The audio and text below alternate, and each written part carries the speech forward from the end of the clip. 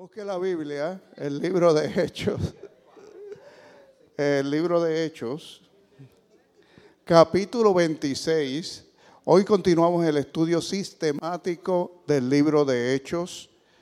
Hechos capítulo 26. Si no tiene Biblia, por favor levante su mano. Le damos una Biblia para que usted se goce. Es importante que la tenga, porque a través de ella crecemos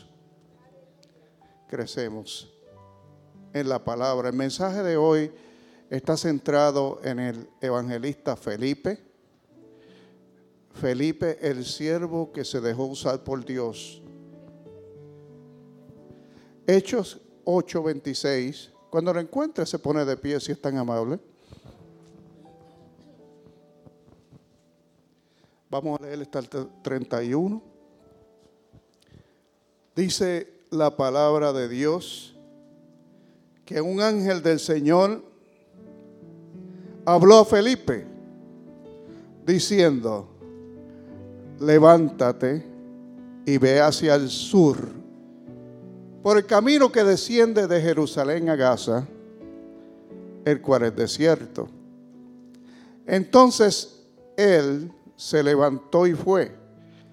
Y sucedió que un etíope, eunuco, funcionario de Candace, reina de los etíopes, el cual estaba sobre todos sus tesoros, y había venido a Jerusalén para adorar, volvía sentado en su carro y leyendo de la Biblia del Antiguo Testamento al profeta Isaías.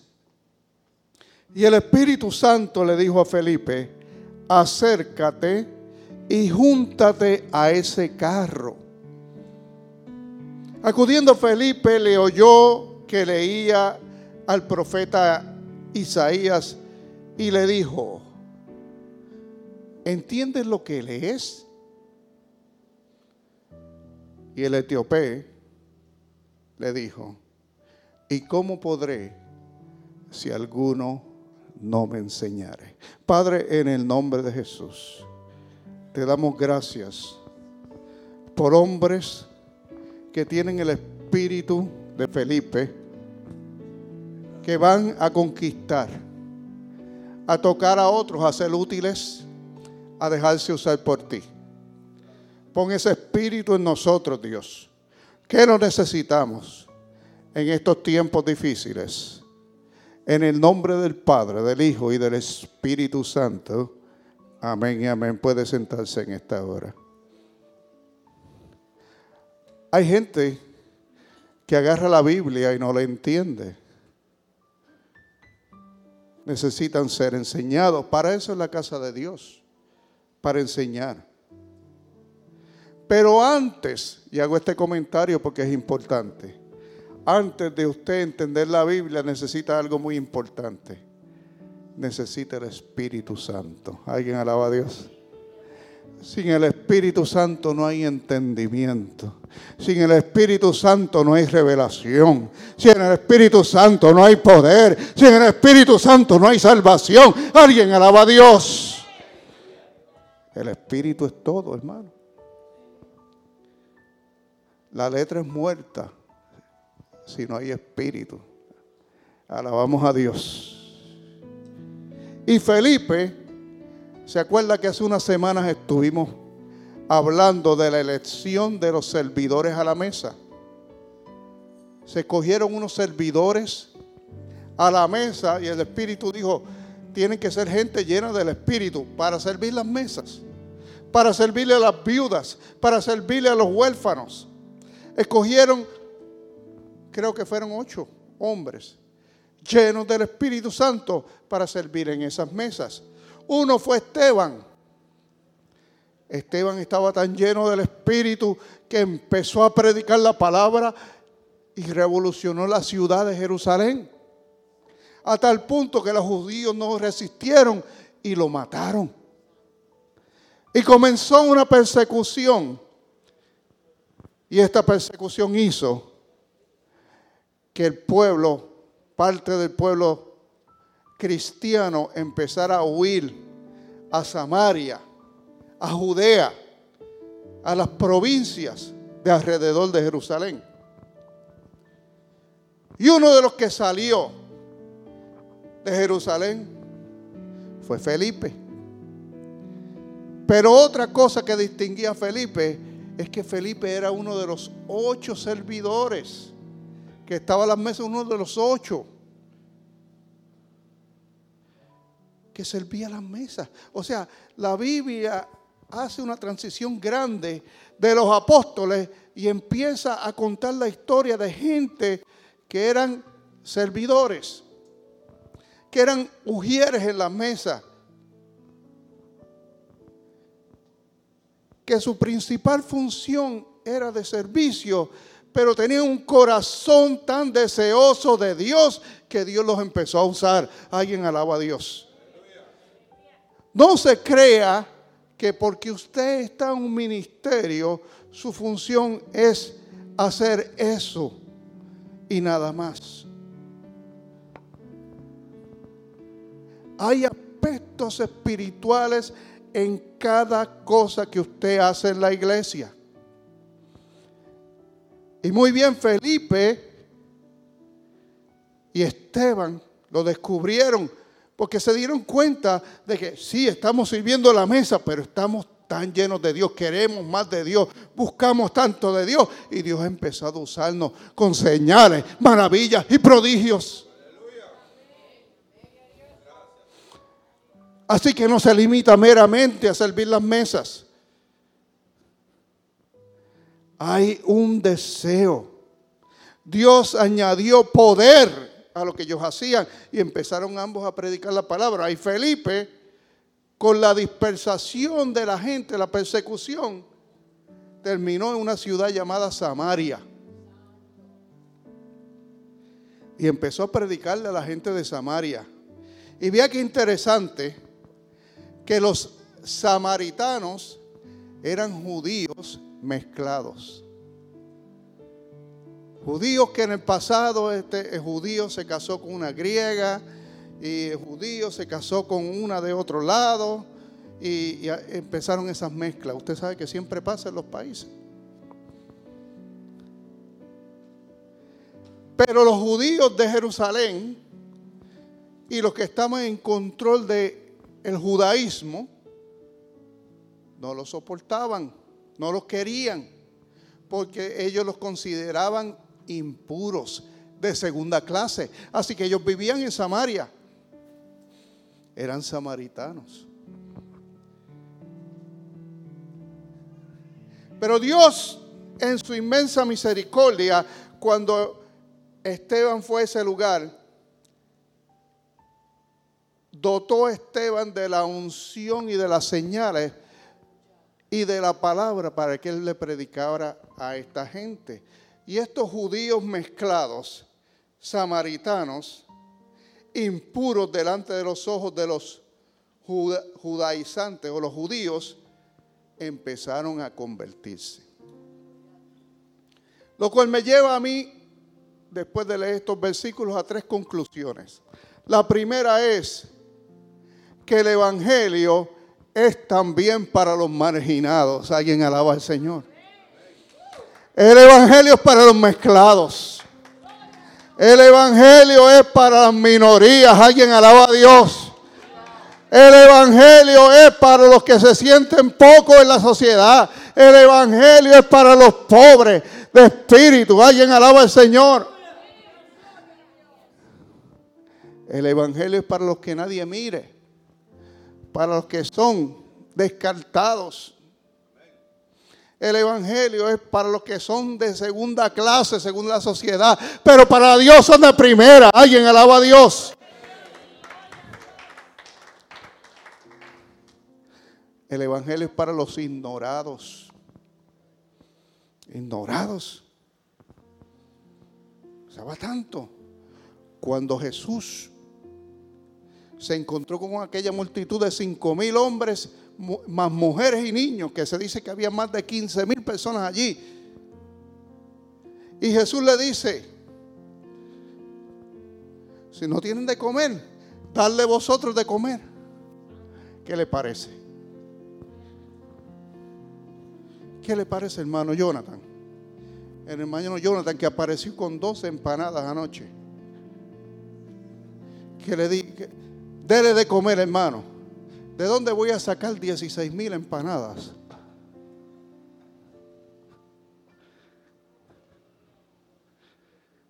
Sin embargo, estos apóstoles, gente de Dios, Dios le dice, denle de comer. Ellos fueron los llamados. Los llamados a darle de comer. Sin embargo, uno de ellos se volteó y dijo, este niño tiene unos panes y unos peces. Este niño tiene, ¿cuántos son? 5 panes y 2 peces. La historia ni siquiera da el nombre del niño, porque nadie contaba con el niño y nadie predica que ese fue el héroe. No fueron los apóstoles, ese fue el que trajo los 5 panes y los 2 peces. El que nadie contaba fue el que tenía la semilla que Dios usó. Los apóstoles no hicieron nada. Dios llamó a los apóstoles, pero fue el niño el que tenía la semilla. Alguien alaba a Dios. Dios usa a aquellos que la sociedad no cuenta con ellos. Alguien alaba al Señor. Dios usa a aquellos que están descartados. Un Moisés que fue descartado por Egipto, perseguido, que vivía cuidándole las ovejas a otro, que era un viejo escascarado de 80 años. Dios se presentó allí y le dijo, ven que te voy a usar, te voy a enviar ahora al faraón.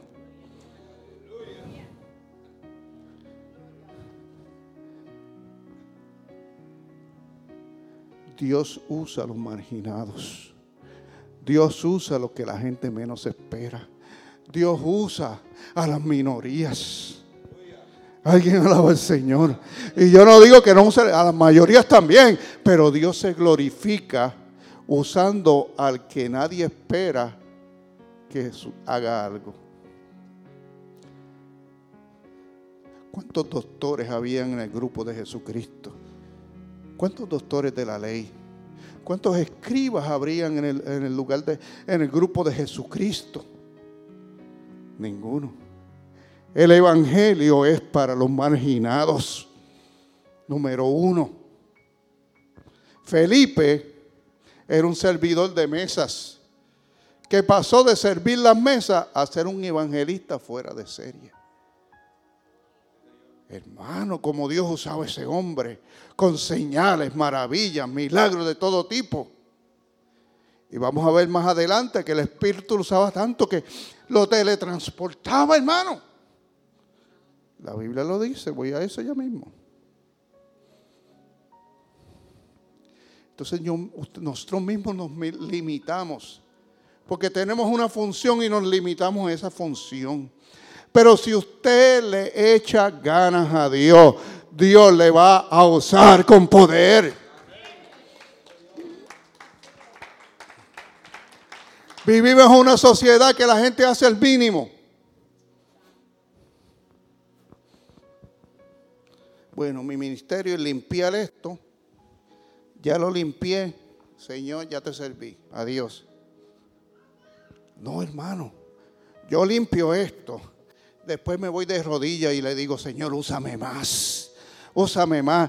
Háblale al pastor para que yo quiero predicar. Yo quiero hacer esto, Señor. Pero quiero estar sujeto, Padre. Ayúdame, Padre, porque yo te quiero servir. Y Dios escucha esas oraciones. En los años 90 yo estaba aprendiendo mucha palabra. Y yo decía, tanta palabra que estoy aprendiendo y no la puedo predicar, no le puedo enseñar a nadie. En mi iglesia no me dan la oportunidad. ¿Y sabe qué hice? Empecé a orar. Señor, tú me estás dando todo esto. ¿Para qué es? Porque yo quiero compartir esta palabra con él. Yo quiero hablarle a alguien de esta palabra. Yo quiero compartir lo mucho que tú me estás enseñando. No pasaron 3 semanas, hermano. Cuando vino mi pastor, el pastor Rolando Félix, y me dijo: siento en mi corazón que te tengo que enviar a la República Dominicana, y cuando estés allá vas a estar predicando. Alguien alaba a Dios, porque esas oraciones Dios las contesta. Dios las contesta. Es tu interés el que mueve la mano de Dios. Si nos sentamos a esperar que nos caigan las cosas, nada va a pasar. Vivimos en medio de una sociedad pasiva, donde a los hombres les gusta estar sentados en un sofá mirando los videojuegos todo el día, o la televisión. Sociedad pasiva. La gente ya no quiere ni hablar. Antes el teléfono era para hablar, ahora es para textear. Se le cansan las cuerdas vocales. Alguien alaba a Dios.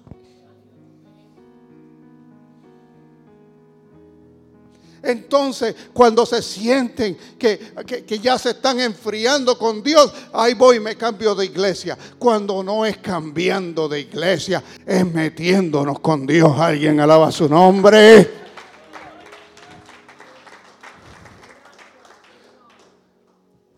Metiéndonos con Dios, buscan: Señor, ¿qué puedo hacer para ti?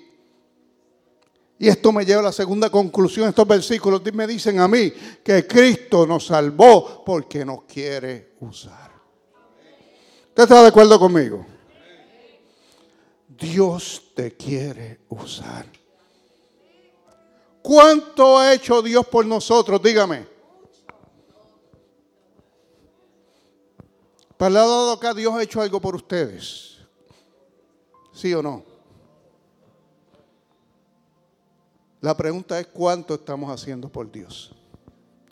¿Qué estamos haciendo por Dios? Porque venir a la iglesia no es hacer por Dios, es hacer por nosotros. Alabamos al Señor. Tenemos que sacudirnos en este tiempo. Por eso decía, mañana entramos a ayunar por esta comunidad. Vamos a orar, vamos a clamar para que Dios traiga las almas. Alguien está conmigo en esta hora. Aleluya. No podemos estar pasivos. Hay muchas almas en la balanza.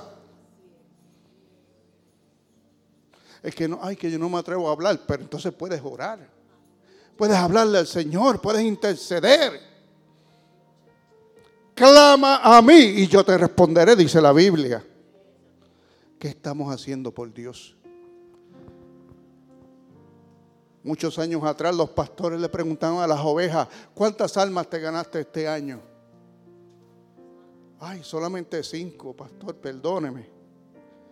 Yo no me atrevo a hacer esa pregunta, porque sé que algunos se avergonzarían. Tenemos que ganar almas, tenemos que ganar almas, tenemos que invitar a la iglesia. Alguien alaba a Cristo. Cristo viene pronto, aleluya. Y cada persona, lo tercero que me ministran en estos versículos es que cada persona es importante para Dios. Cada persona. Ahí vemos a este hombre Felipe. Le está predicando a multitudes, se están convirtiendo en Samaria. A tal punto que hasta los apóstoles fueron allá a ver qué es lo que está pasando. El fuego de Dios está cayendo en Samaria.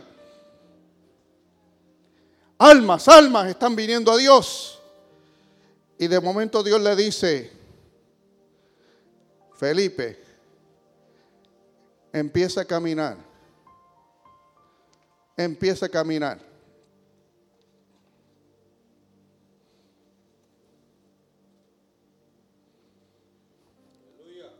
Empieza a caminar hacia el desierto.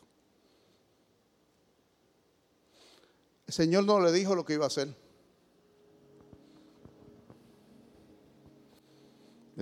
Dios prueba nuestra obediencia. Dios a veces nos envía a hacer cosas que no hacen sentido para ver si usted obedece.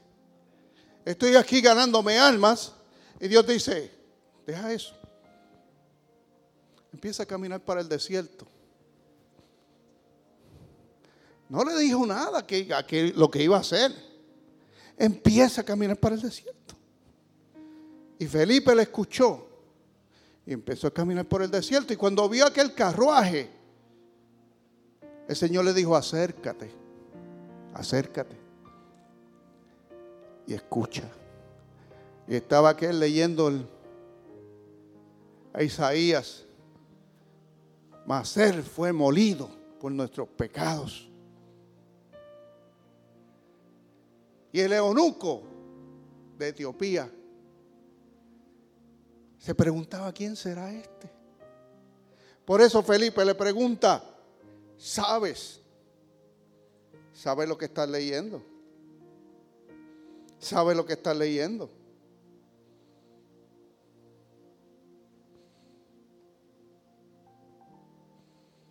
Y desde ahí le empezó a explicar quién era este hombre que entregó su vida en la cruz del Calvario.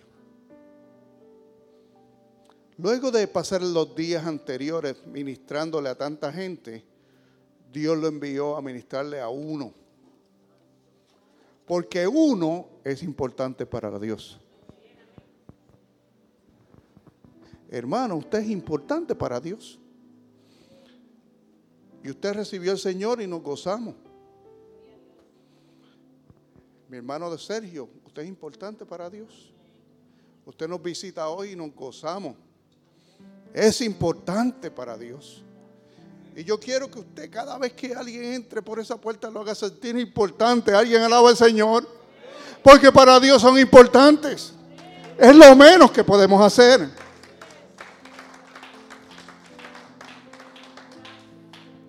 Jesús le estaba predicando a aquellos 5,000, ¿se acuerda la historia? Estaba hablando hace un momento. 15,000 personas quizás habían allí. Jesús los ministró, hizo milagros, hizo de todo. Al otro día por la mañana se montó en la barca, navegó hacia el área donde vivía la gente de Gad. Y allí fue hasta un cementerio a buscar un alma, el endemoniado gadareno. ¿Cómo es posible que Cristo, que le está ministrando a 15,000 personas, haciendo milagros así, deje todo eso, cruce el mar, horas de camino, para ir tras un hombre endemoniado que se daba golpes y andaba desnudo en el cementerio? Es que Dios es así. Es que Dios es así. ¿Cuántos alaban a Dios? Siempre ama hasta el final. Aleluya. ¿Cuántos alaban? Yo siento su presencia. Él ama a uno. Él no va en busca de los montones. Él va a busca de uno. Él es personal. Alguien alaba su nombre. Él te ama a ti que me escuchas. Él te ama con todo el corazón. Tú eres importante para Él. Y si tú te vas al cementerio a darte golpes y pierdes la cabeza, Él te va a ir a buscar a ese lugar. Alguien alaba a Dios. Eres importante para Dios. Eres importante para Dios. Escríbelo en tu mente y en tu corazón. Yo soy importante para Dios. Dígalo usted ahora mismo. Yo soy importante para Dios. Yo soy importante para Dios, aleluya.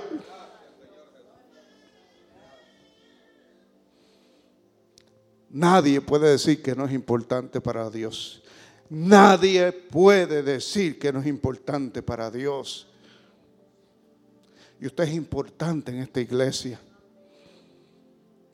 Aquí, hace un momento, no es casualidad que hablamos de todas las naciones que hay aquí. Porque somos una mezcla, que nosotros no decidimos dónde nacimos, ni decidimos el color de nuestra piel. Yo no decidí nacer en una isla por allá lejos, ni decidí nada. Dios lo decidió por mí. Pero entonces, ¿por qué yo voy a estar orgulloso de cosas que yo no decidí? Yo estoy orgulloso de haber aceptado a Cristo. Eso sí yo lo decidí. Alguien alaba a Dios.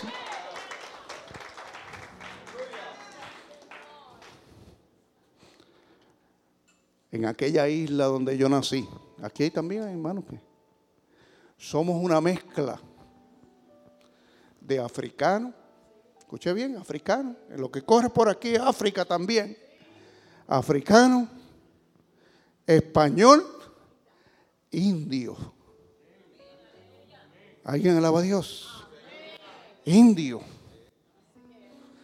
Quizá mi cara se ve blanca, pero mi pelo está encaracolado. Hay un africano acá arriba. Hay un blanco por aquí. Hay un indio por allá. Pero mire, hermano, somos de Cristo. Somos de Cristo. Somos de Cristo. Somos. Mi esposa, la abuela de mi esposa, cuando la noche estaba oscura, decía, abuela, sonríe para verte.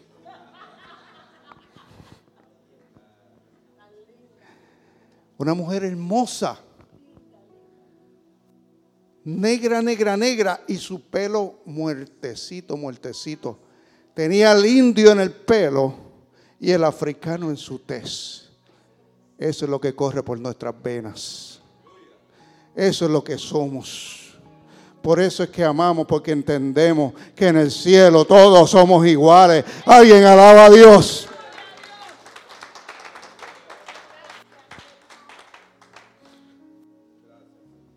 Dios ha sido bueno. Le damos gracias al Señor. Le damos gracias al Señor. Tenemos que amarnos, no importa de dónde seamos. Dios vino a salvar a todas las razas. Dios vino a traer esa salvación tan grande. Y Felipe, que quizás era un hombre con su piel, con su tez aceitunada, ¿verdad? Porque los hombres del Medio Oriente son así como.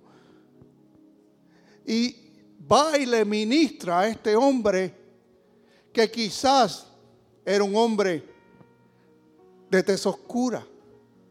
Y el Evangelio nos grita, esto es el Evangelio.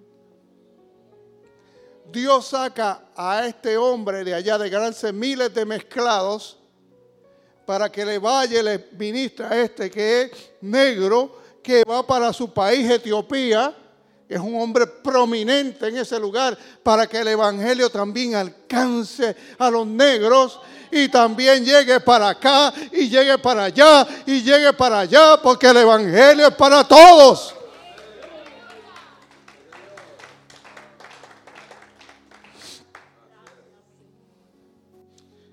Ese es el Evangelio, hermano. Por lo tanto, cuando encontramos gente haciendo chistes, compartiendo cosas de personas de otras naciones, de otros colores, me duele el alma. Algunos se han atrevido hasta a compartirlo conmigo y yo los he reprendido.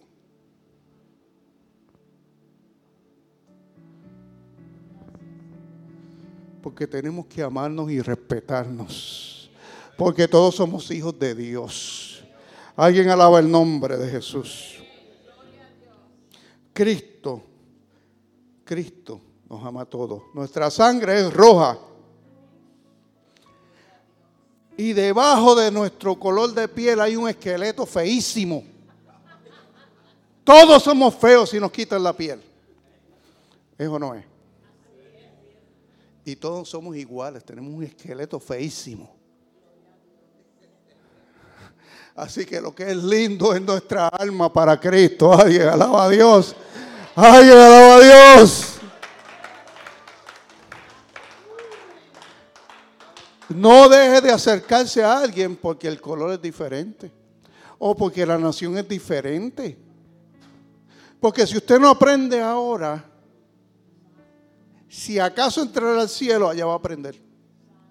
Dice, ay pastor, pero es que yo no me llevo bien con los puertorriqueños porque son tan orgullosos. ¿Sabe que si acaso llegas a entrar al cielo, Dios te va a poner un vecino puertorriqueño por la eternidad? Alguien alaba a Dios. ¿Ah? Que esté todo el día diciendo, ay bendito, vamos para el culto. Vamos a alabar al Señor. ¿Ah?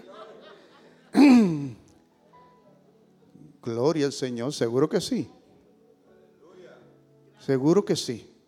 Así que vamos a aprender a tolerarnos y amarnos como somos. ¿Verdad que sí?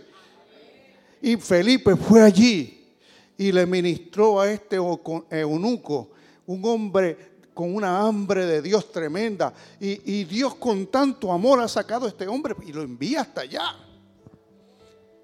Que a la misma vez que Dios tiene la deferencia de enviar a ese hombre allá, de la misma forma está probando la obediencia de Felipe. En el verso 35 dice, entonces Felipe, abriendo su boca, Hechos 8:35, y comenzando desde la escritura que estaba leyendo el eunuco, le anunció el evangelio de Jesucristo. Y yendo por el camino llegaron a cierta agua, mire esto, y dijo el eunuco, aquí hay agua que impide que sea bautizado. ¿Cuántos alaban a Dios? Porque un hombre de Dios, ese eunuco, yo lo admiro. Hay gente en la iglesia que hay que suplicarle casi para que se bautice. Ay, Padre Santo, danos paciencia.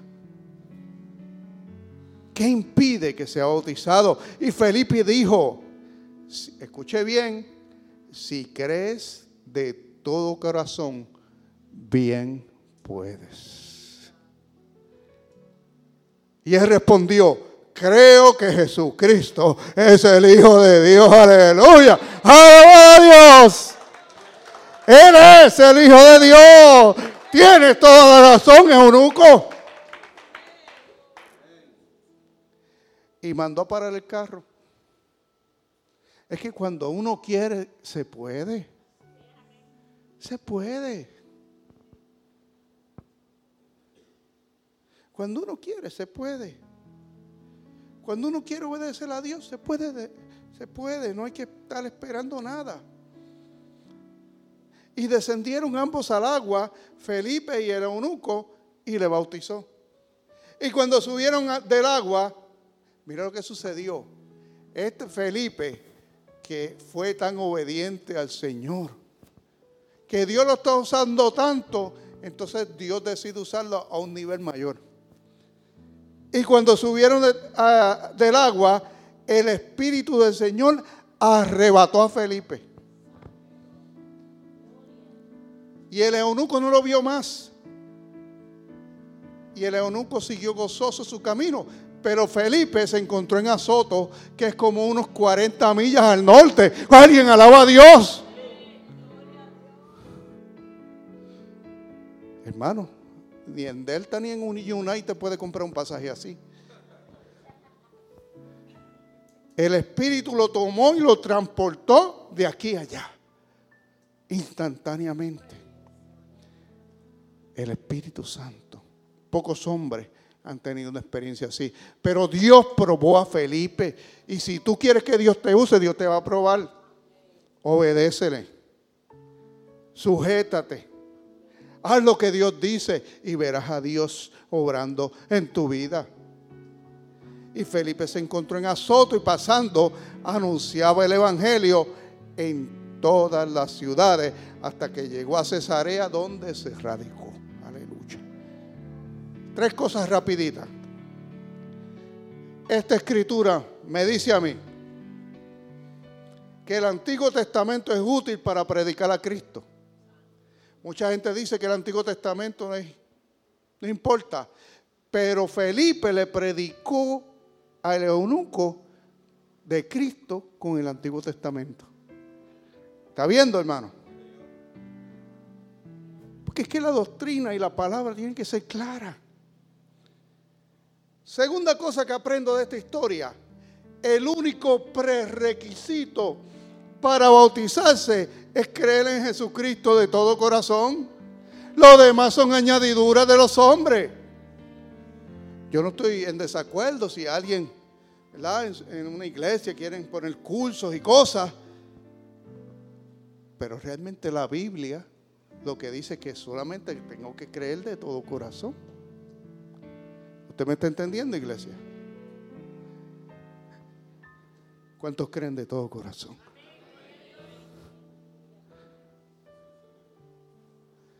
Tercero, el Espíritu Santo transportó a Felipe de forma sobrenatural del desierto a la ciudad de Azoto. ¿Habrá algo imposible para Dios? Dios puede hacer cosas maravillosas. Póngase de pie en esta hora, hermano mío. Estos son tiempos en que levantamos una voz de alerta a la iglesia y le decimos: Felipe fue un siervo que se dejó usar por Dios. ¿Seré yo un siervo que se deje usar por Dios? Es tiempo que nosotros empecemos a dejarnos usar. Dios te necesita, o mejor dicho, Dios te quiere usar. Dios te quiere usar. Él te salvó porque te quiere usar. Él quiere darte la oportunidad para que tú acerques a otros a su reino. Ya sea por una invitación a la iglesia, ya sea porque evangelizas a tus vecinos, ya sea porque ministras a alguien en crisis, ya sea porque intercedes por las almas en ayuno y oración. Es tiempo de ganarse ese favor con Dios, de clamar, de usar eso que Dios nos ha dado. Padre, en el nombre de Jesús, reprendemos todo temor y declaramos que esta es una iglesia evangelística, una iglesia de avivamiento, Señor, una iglesia de avanzada para ganar esta comunidad para Cristo. Yo te pido que nos des la ciudad de Forest Park para Cristo. Yo pido la ciudad de Forest Park para Cristo en esta hora. Y reprendo las obras de las tinieblas en este lugar. Y le digo: fuera de este lugar en el nombre de Jesús. Y te pido, Padre de la gloria, que traiga las almas a este lugar. En esta hora, Señor, quita los obstáculos, quitamos obstáculos y barreras en todo tipo, en el nombre de Jesús, lanzadas por el enemigo. Y desatamos el poder de Dios en esta ciudad, tocando almas, tocando al caído, rompiendo cadenas en el nombre de Jesús. Sana, salva, restaura, renueva para tu gloria, Señor. Y utiliza a estos soldados que están en este lugar para tu gloria y para tu honra, en el nombre de Jesucristo. Amén y amén.